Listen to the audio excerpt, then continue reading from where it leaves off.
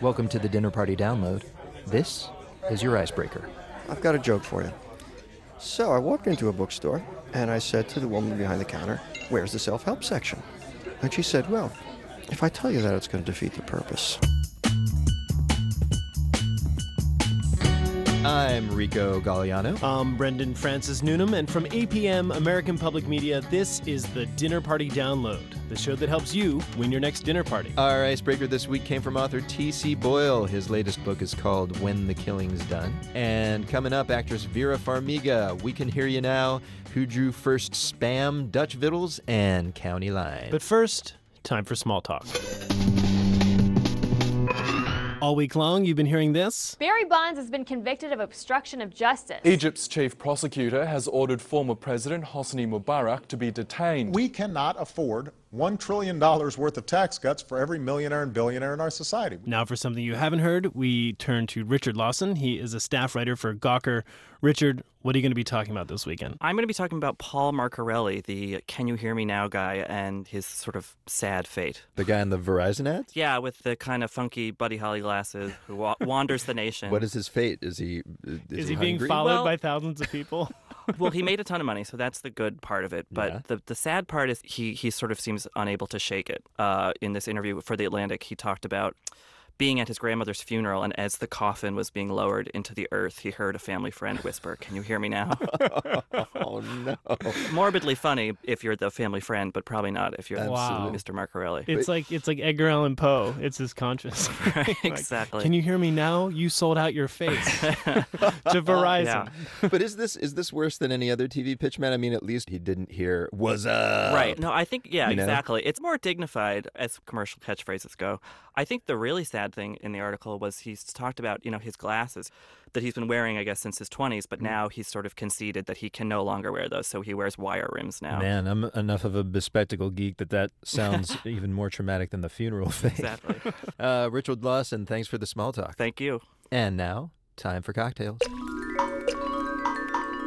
Once again, we tell you something that happened this week in history, then give you a fitting drink to serve along with it. It's like History's a bad Kevin Costner movie, but instead of a world covered with water, it's about a world covered with booze. Liquor World, we call it. College. Anyway, here's the history. This week back in 1994, a husband and wife team changed the internet forever. And definitely not for the better. No. Michelle Phillippi's here with the story. Lawyers have a bad rep, and Lawrence Cantor and Martha Siegel sure didn't improve it. In the early 90s, they were immigration lawyers who liked to post in online chat groups. Users kept asking them for legal advice, which gave the duo an idea: advertise their firm on chat groups. The problem? Back then, the first rule of online etiquette was thou shalt not post ads. A rule Cantor and Siegel broke when they sent out a post that said for a fee, they'd help users obtain green cards. The ad went to over 5,000 chat groups, the first commercial spam in history. And as with spam today, people hated it. Cantor and Siegel's email account was flooded with hate mail. Their internet provider terminated their service, and a guy in Norway created a program specifically to destroy Cantor and Siegel spam. But the couple didn't back down. They claimed they made $100,000 off their little ad, and soon started a company to help other companies make spam. Cantor was later disbarred for illegal advertising practices, but the cat was out of the bag. Today, some estimate 90% of all email is spam. So that was the history. Now for the drink. I am speaking with Rich Moe. He is bar manager at Citizen Public House in Scottsdale, Arizona, where Cantor and Siegel were based. Rich, what drink does that story inspire you to make? Well, in lieu of spam emails, we're actually taking a variation of an old school drink called a Rusty Nail. We're making a You Got Nail. So it's nail with an N. You've got nail. Yeah, you've got nail. We're serving it punch bowl style, so the whole bowl comes to the table and everybody's kind of forced to drink it at the table. So it's our version of a spam email cocktail. To really keep with the theme, you should give it to people whether they ask for it or not. Yeah, that's pretty much what we do. All right, so what's in this thing? So take a large punch bowl, usually about 40 ounces or bigger. Fill that bad boy with ice, and then we're going to do about 8 ounces of white whiskey. What makes it white? There's no caramel coloring and there's no oak age on it. So it's just a little bit cleaner and brighter style of whiskey. Interesting. 4 ounces of Drambuie, 18 ounces of lemonade, and then 1 bottle of sparkling wine. And then get as many people as you can and round them up around the table and give them some Spam drink. It's too bad because it sounds really tasty, and, to keep with the theme, we're going to have to get rid of it. Ignore it. I understand. So, Brendan, I did a little follow-up research. Okay. It seems Lawrence Cantor moved to the Bay Area, and as of a few years ago anyway, he was working as a software developer. Oh.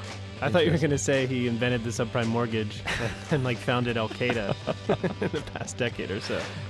Ladies and gentlemen, please spam us at our website, dinnerpartydownload.org, where you can also purchase Cut Rate Viagra.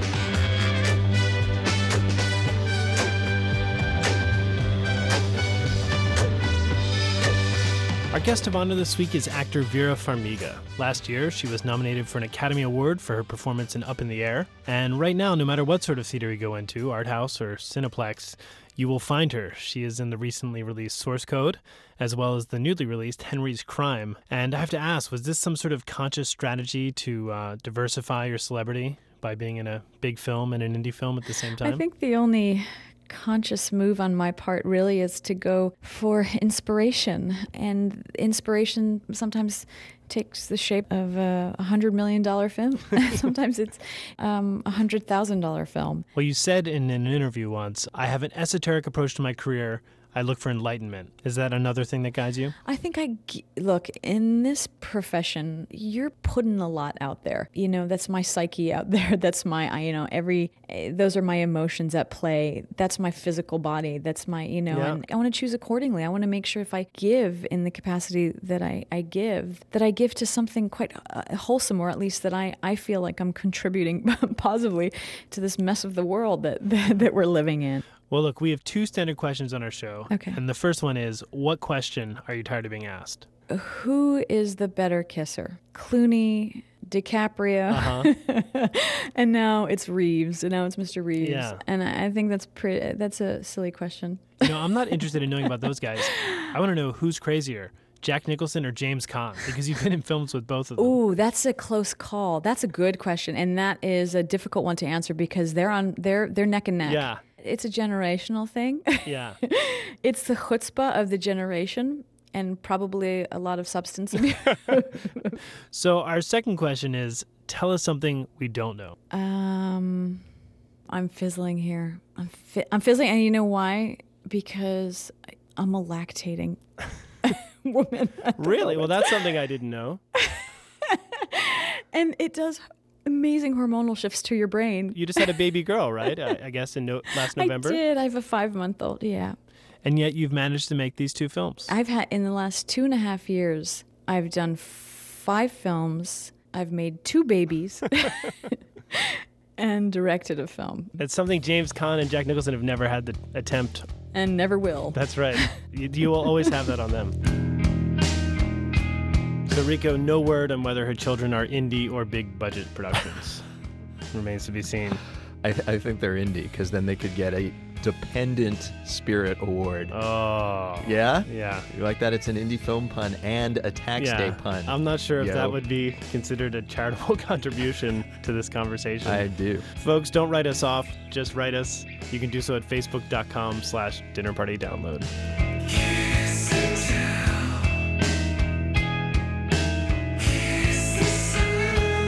So we've heard from our guest of honor. Now it's time for the main course, the part of the show where we talk about food. Yes, and Brendan, a restaurant opened pretty recently in New York City. That's absolutely shocking. Yes. Really? It's a rare occurrence. God, I wonder if there's a blog about restaurants. Maybe one. Yeah. The place is called Von Dach, and it's a European-style bakery and gastropub that's getting a lot of accolades for locavore versions of Danish food and Dutch food. Okay. Yes, which is surprising to me, because the Netherlands, as you know, is my favorite country. Oh, yeah. It's right next to Pittsburgh. That's true. Pittsburgh is a great country. I travel to the Netherlands often, let us say, and they've got fantastic Indonesian food. I've had great Italian and African food, but except for sweets and pancakes, actual Dutch food, not good. In your opinion? And actually, in a lot of people's opinion, as I found out when I went to Vandach and spoke to one of the partners, Brendan Spiro. You know, one of the things that we experienced, we went to Amsterdam and we went to North Holland, we went to South Holland with the big question, where do we get authentic Dutch cuisine? It was sort of like, you know, a giggle and a laugh, and it's like, oh, why don't you try the really good Italian restaurant down the street? We're like, that is actually not what we're looking for. You're saying even the Dutch people were like, oh, the best food is not going to be our national cuisine. Clearly, and much giggling, much laughing, and sort of, you know, a brush off. But why is it? Is there something unique to that cuisine that the American palate does not enjoy, or that even the Dutch apparently do not enjoy? I think a lot of the renderings of Dutch cuisine have been mostly homey fare. I don't know if it's associated with haute cuisine. I mean, these are hearty flavors from a hearty land, from a people that oftentimes hold those secret recipes very dear to their heart. Is this why I have not actually had, for instance, we're going to eat bitterballen here today. I've never had in the Netherlands bitterballen that I found actually good. Is the really good recipe just being like a held secret? I'm not quite sure, but most of the places we had visited to try the authentic quote-unquote bitterballen, right, they were serving a pre-made product. What is bitterballen for those who have not tried it, which is probably most Americans? Yeah. Bitterballen is essentially a meat croquette, battered, fried, a bit small, and they're served with a mustard relish typically. It's sort of like a meat mousse sort of inside. Exactly, and that's why we make ours a little denser.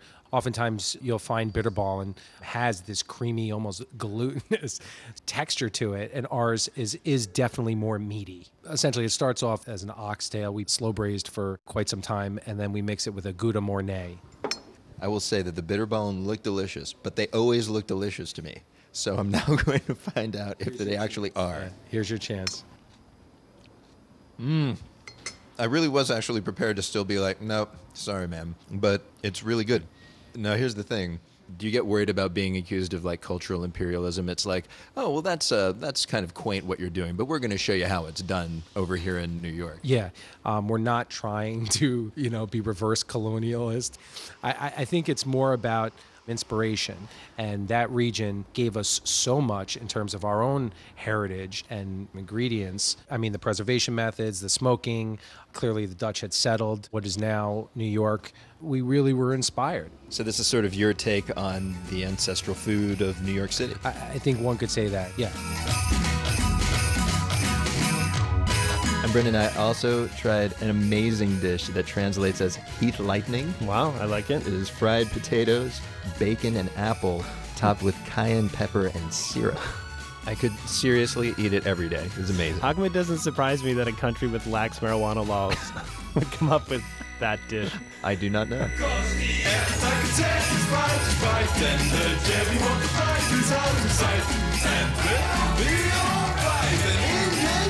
And that's the Dinner Party download for this week, folks. Yes. Special thanks to Jackson Musker, Charlton Thorpe, Jeff Peters, and Tracy Samuelson. And we leave you with one for the road, a song to play on your way to or departing from this week's dinner party. It's a new track from Cass McCombs. His new album came out this week. The song is called County Line. Bon appetit. On my way to you, old county, hoping nothing's changed, that your pain is never ending, that is it still the same?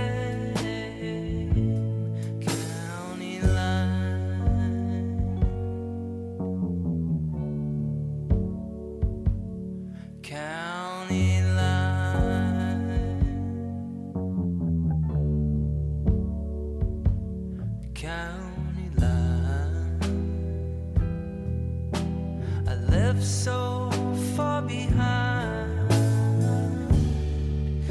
you never even tried to love me.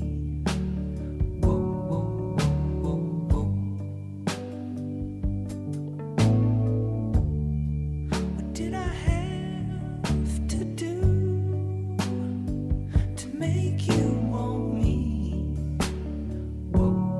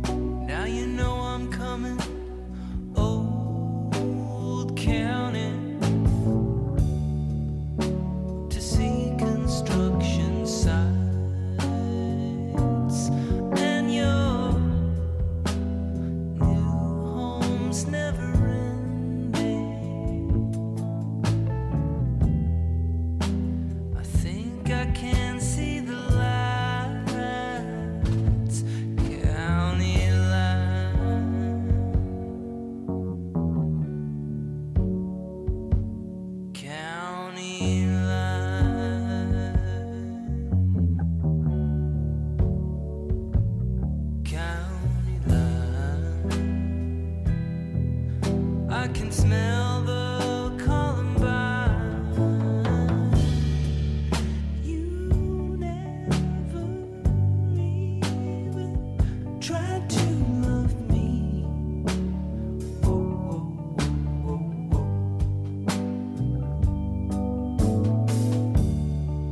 What did I have to do to make you want me?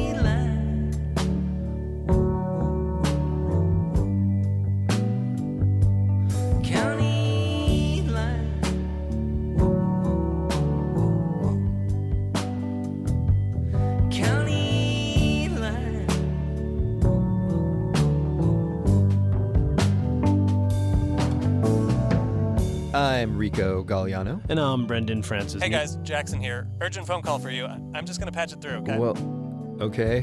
Go ahead. Hello? Hello, who's this? Yeah, this is Paul Marcarelli. And I think it's a little insensitive that you make light of my situation on your program. We're talking about I'm sorry, what? You guys have no idea how bad my life is. Paul, you're cutting out. Oh, wait a second. Oh, okay, I'm outside. Can you hear me now? Yes! He said it. You heartless Neanderthal! Hey guys, Jack Nicholson is online too? Uh-oh.